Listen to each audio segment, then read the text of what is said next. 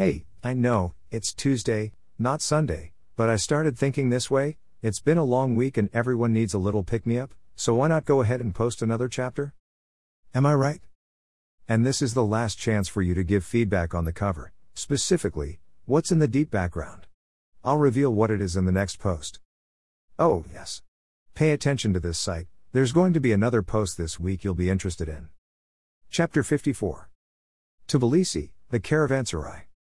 May 2nd/3. The secure phone beeped.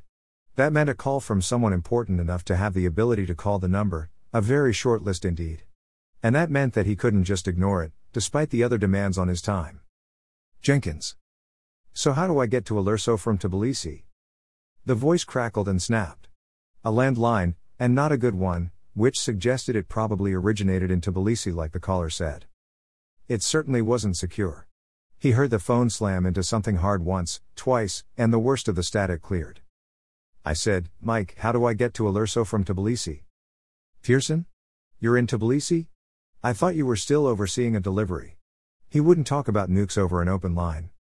It wouldn't make much sense for me to ask directions otherwise, would it? He responded acerbically. Sorry, I'm running on caffeine right now and it's pretty well worn off. Yeah, the delivery went smoothly, so I figured, what the hell? After all, you invited me, and how often do I get a chance to get away? I'll have a chopper there in a half hour to pick you up. I made it this far on my own. You don't have to, Mike interrupted him. 4-hour drive on typical third world roads in a rental that's had the odometer clock over who knows how many times on minimal maintenance, then doing the pothole slalom on unfamiliar roads against locals? Or a half hour in the air? Your choice. Ah. Chopper, please. Half an hour's just long enough for a power nap. Nap? Not likely. Thought so. Listen for call sign Dragon. And I'll arrange for the grand tour, plus a suitable room and personal attendant. Which Valkyrie had the duty? He'd get Vanner to sweep the room, make sure all the bugs were their own. Dragon? It's not that crazy pie. But Mike had already hung up. Casey. Need you. He snapped over the intercom. A moment later he heard, Go, Kildar? 2 items.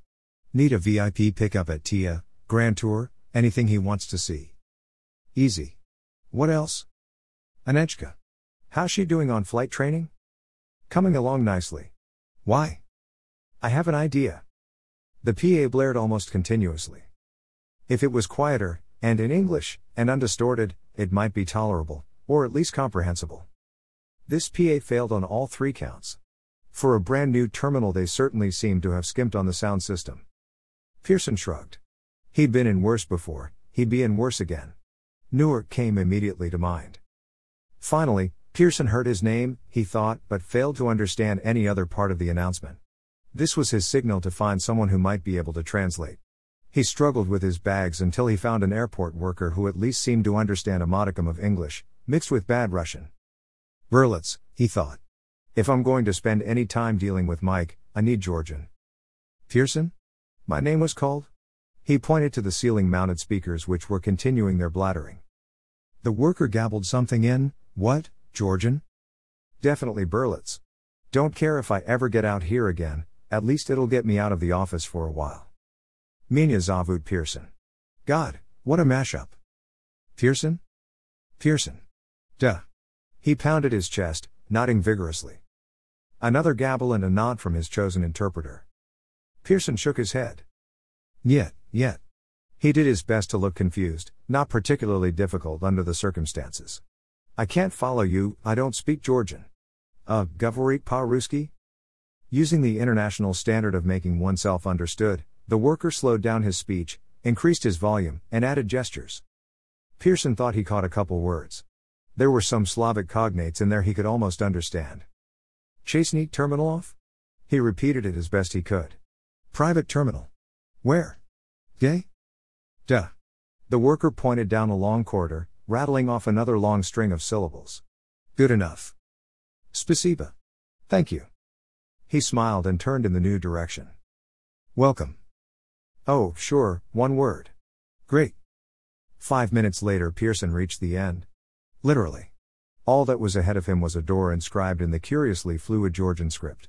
He was sure it said something like, intruders will be killed and eaten, or something similar, but he pushed it open anyway.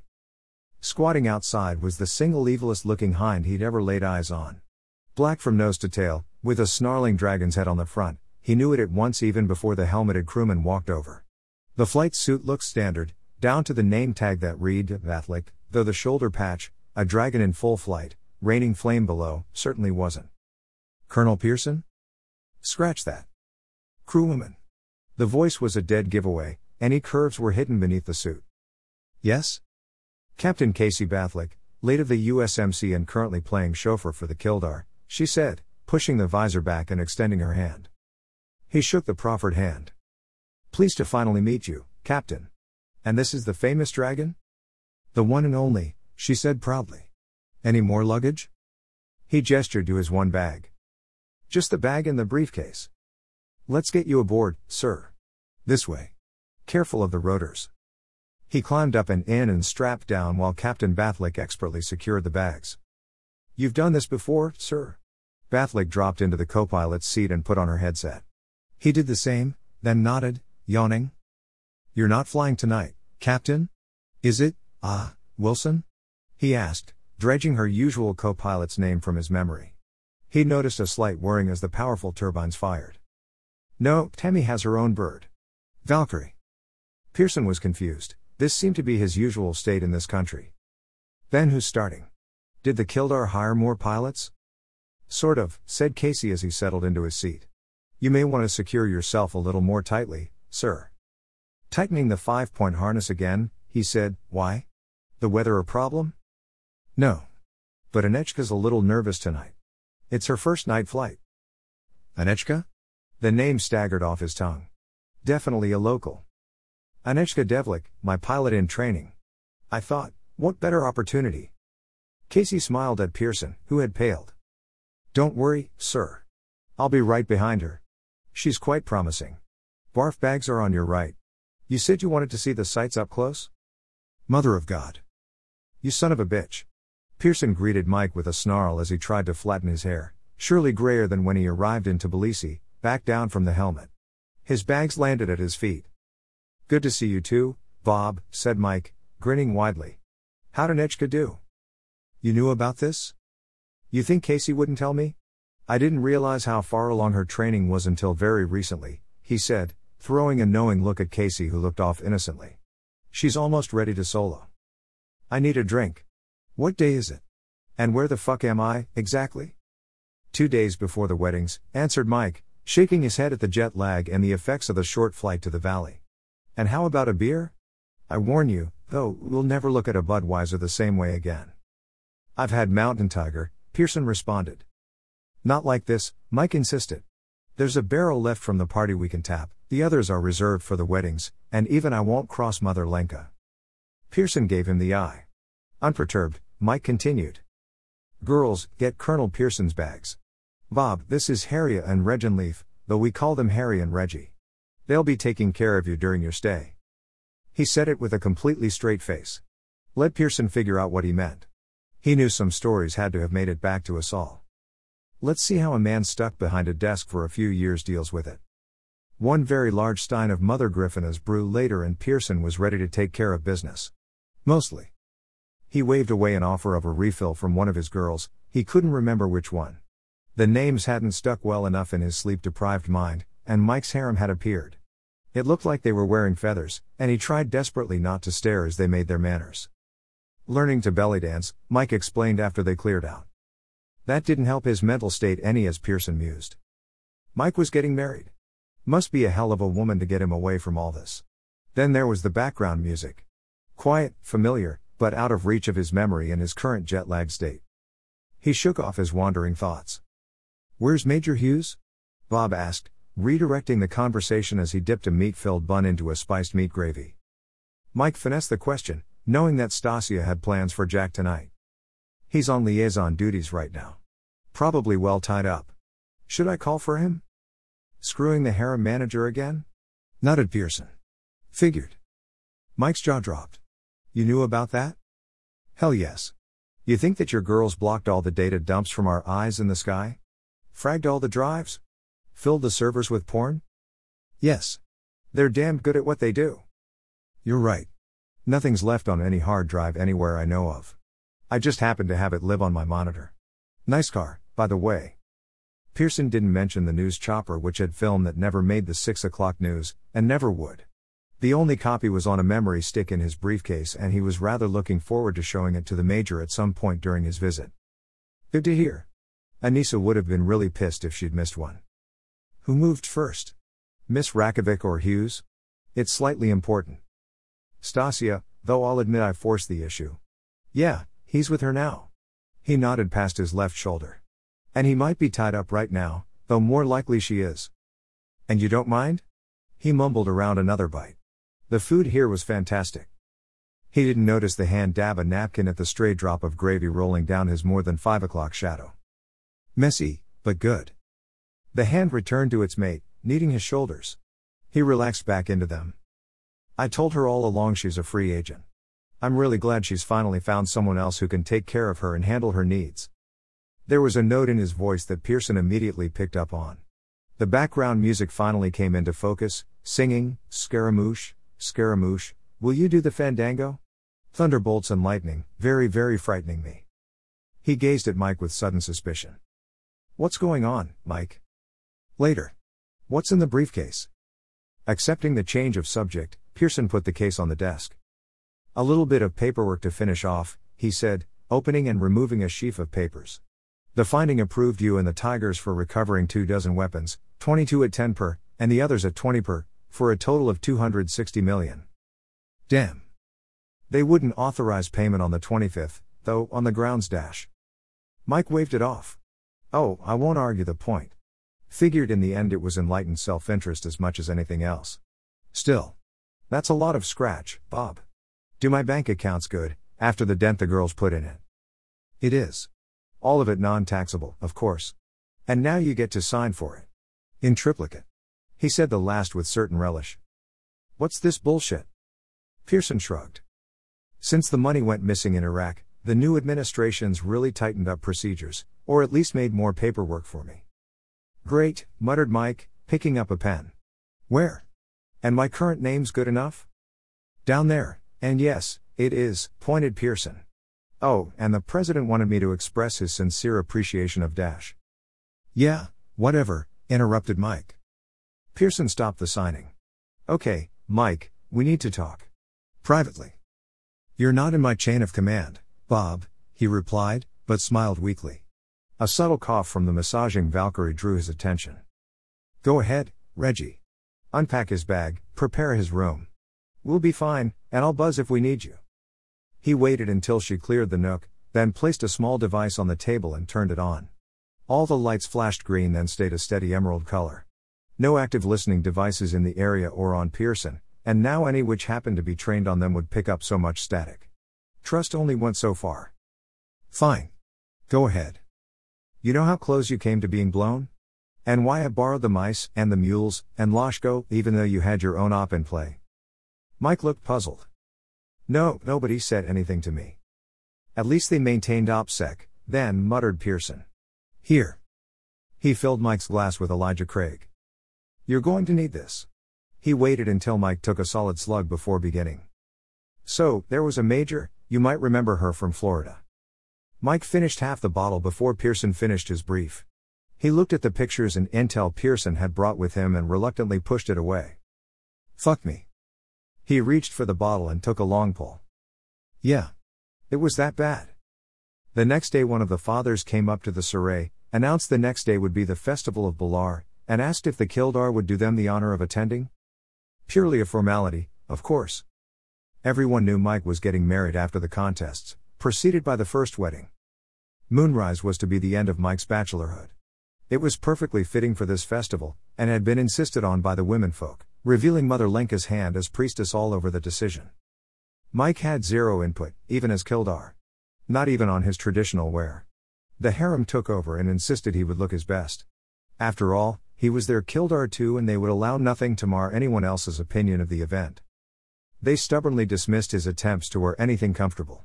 The girls had had a great time fitting him out for it and made it a game of teasing him to no end. He'd put a stop to it by the expedient of ordering all of them to his room for one last bang, as it were. Stasia stayed the night with him too, coaching the harem in case they were called to share his bed with his new wife. Thinking of any circumstance under which Kat would invite the harem to their bed made Mike giggle more than a little bit. Morning finally arrived in his bed. Well, he was lucky Stasia had already ordered a new one to replace this one, or perhaps she'd planned it, seeing as she'd been most insistent. It seemed there was a tradition with the Kildaran that his bed be as virgin as his wife on the night of their honeymoon. He could sleep in it, alone, that no other until the Kildaran allowed it. In any case, his old bed was more than a little broken by the next morning. He smiled slightly as the fractured frame was removed. The Kildaran would repair it, of course, and it would end up in the Saray somewhere, or perhaps down in the family's homes. The Devlik home, he didn't doubt, being the family of the Kildaran. It would certainly boost someone's status. Stasia's insistence nobody share his bed, even for the single night remaining before the ceremony, combined with her belief that Kat was still virgin, told him that the little minx hadn't told anyone yet. They'd all assumed that someone else had been the woman screaming in his bed the night of his bachelor party. Everyone had been rightly snookered. Few remembered what had gone on that night with any clarity. He was certain it was due, at least in part, to the efforts of Elena and Katrina. He'd bet they made the rounds, dropping misleading suggestions and veiled hints. He knew they were in on the plan, as they'd beamed nearly as much as Katrina the morning after his party. The chief? Not so much. Said he felt like he'd been bronco busted in the nuts and had no idea what had happened after the start of the party. Typical. The man never learned, but Mike was glad to have him around. He'd be needed again sometime in the future. For sure. The men would need him, and the hookers in the Saray would surely miss him if ever he left. Mike had abandoned him up at the Saray, staring glumly at the 12 boxes his hog had finally arrived in. The chief had looked like he was going to cry or kill someone at the condition of the parts, flip a coin and make a bet. No wonder his ex had let it go so cheaply. He finally made his way down the hill for the tree felling and flower picking ceremony. He waved off offers and requests to help girls find the right flowers. Even though he was getting married, the girls of the valley were getting more forward in their advances towards him, ever since he'd ordered the end of the rites of the Kildar. He guessed, also, more than a few had seen what Katrina and Elena did to him during the party. Or someone had, and word had spread, perhaps even egged on by Katrina and Elena. He'd just let it be added to the legend of the Kildar. He'd neither confirm nor deny. Preliminary started after he arrived. He was on time, though he wouldn't have missed it for anything. This time he wanted to see the event firsthand rather than participate, to burn it into his memory. There was the other wedding to attend to the next day. So an early night was foremost in his mind, if someone didn't find an excuse to keep him up all night again. This festival, as with the previous ones, Mike sat with the elders. He'd proven his worth as Kildar his first year. First among even their best. Now he might participate in an event or two, just for fun, but no more all-night tree hunting parties with the rest of the Barakan. It was too much like work now. Nothing would be allowed to taint this day or the wedding to come, not on his part. As the afternoon drew on, he made his way back up the hill, up to the Saray, and into the solitude of his rooms. He needed a break and a chance to rest. Odds were good he'd be supervising most of the evening despite his best intentions. He sat back in his most comfortable chair and closed his eyes. Tonight, he was going to sleep in his own bed. Well, his new bed. Tonight, he was not going to worry about finding 3 trees the size of a man's thigh. Tonight, he was going to sit back, drink a few beers and enjoy a peaceful. Oof. Gotcha. Mike opened his eyes to Katrina's grin. Damn it, girl. I was resting. Did they keep you up too late last night? She pouted. Every night since the bachelor party she had shared his bed, becoming more and more brazen as the days went on. Last night, in fact, was the first night she'd been absent, and she wasn't happy about it. Yes, as a matter of fact. Just like you did the night before, and the night before too. He was grinning as he said it, though. You won't have to worry about it tonight, she said with a pout which slowly became a memory-filled leer. Oh? He raised an eyebrow in challenge. Yes. There are certain rituals that have to be performed before the joining of the Kildaran to her Kildar. Purification? A symbolic bath. Another pout, genuine this time. You and your books again. Do we have any secrets from you? She crossed her arms under her breasts and glared at him from short range. Enough to keep me interested, he joked. Turning serious, he continued. Let's leave. Leave? She stood, sliding off his lap. Leave. Exit. Take off. Hit the road. Take it on the lam. Blow this popsicle stand. Did he mow? I don't understand, Michael. We went through the handfasting ceremony. In the eyes of the Keldara, we're bound. Yes, that's correct. Why do we need a wedding? Let's finish our tour of America. Hell, let's see the world. Why stick to one little valley when the whole planet is out there? You can't leave the valley. Why not? You like the ball game, right? She looked puzzled and intrigued at the same time. The look made her more desirable to Mike than ever before. He saw the glint of freedom from the valley and the Keldara light her eyes for a brief second before dimming. Why not? He repeated, insistently. Yes, but dash. You enjoyed the ball game? Yes. And the concert? So loud, and all those weird people, but yes. And the air and space? The shuttle. I loved that the best. And I was learning the whole time, too. He knew he had her with the last admission. Her keen mind had craved stimulation in the years before his unexpected arrival, far beyond anything the valley could provide. It was something he'd changed quickly for all the residents. Education, more than money, would be the way for the children of the valley to grow into the 21st century. Come on, it'll be easy. Asal can give me a new name again, whip up a passport for you, any country you want, and we're out of here. You say the word. Pearson's here, down in his guest room, he'll do whatever I ask. He owes me, big time. But the Keldara. They have plenty of money, now. More than they can ever spend. Plus, with Gennady running the farming, and Nielsen and Adams and Vanner to help keep the Tigers organized, there won't be any Chechen problems. The Rams will be up and running soon, too. Hell, they could turn this corner of Georgia into a new Silicon Valley, if they wanted to, or the next Detroit. They don't need a Kildare anymore, even if they think they do. And what of me, Michael? She said in a small yet curious voice.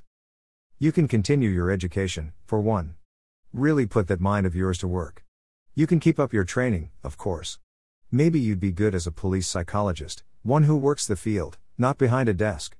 Or a hostage negotiator. I don't know, but the point is, there's more for you out there than there is here. And the goddess? I am Mother Lenka's heir, her successor. My training has already begun. She is far, far too old to begin training another before her time is done. Needs must. She'd find another one, hold on longer. She's stubborn enough to outlive us all. Katrina shook her head. I cannot. It would violate my oath to the goddess. And how can you talk of abandoning the Keldara? You are the Kildar. Her eyes flashed, her voice sharpened. No Kildar has ever walked away from the valley. She was nearly shouting at him. Thank the gods most everyone else was down in the valley, watching the gathering. How long it would last, he wasn't sure, but having his offer thrown back in his face made something snap. Then I'll be the first. He blasted back. Damn it, Katrina, I never asked to be the fucking Lord High Baron of the Keldara. All I wanted was a safe place to go to ground, maybe make the lives of the people better. They sure got a hell of a lot more than I ever expected to give.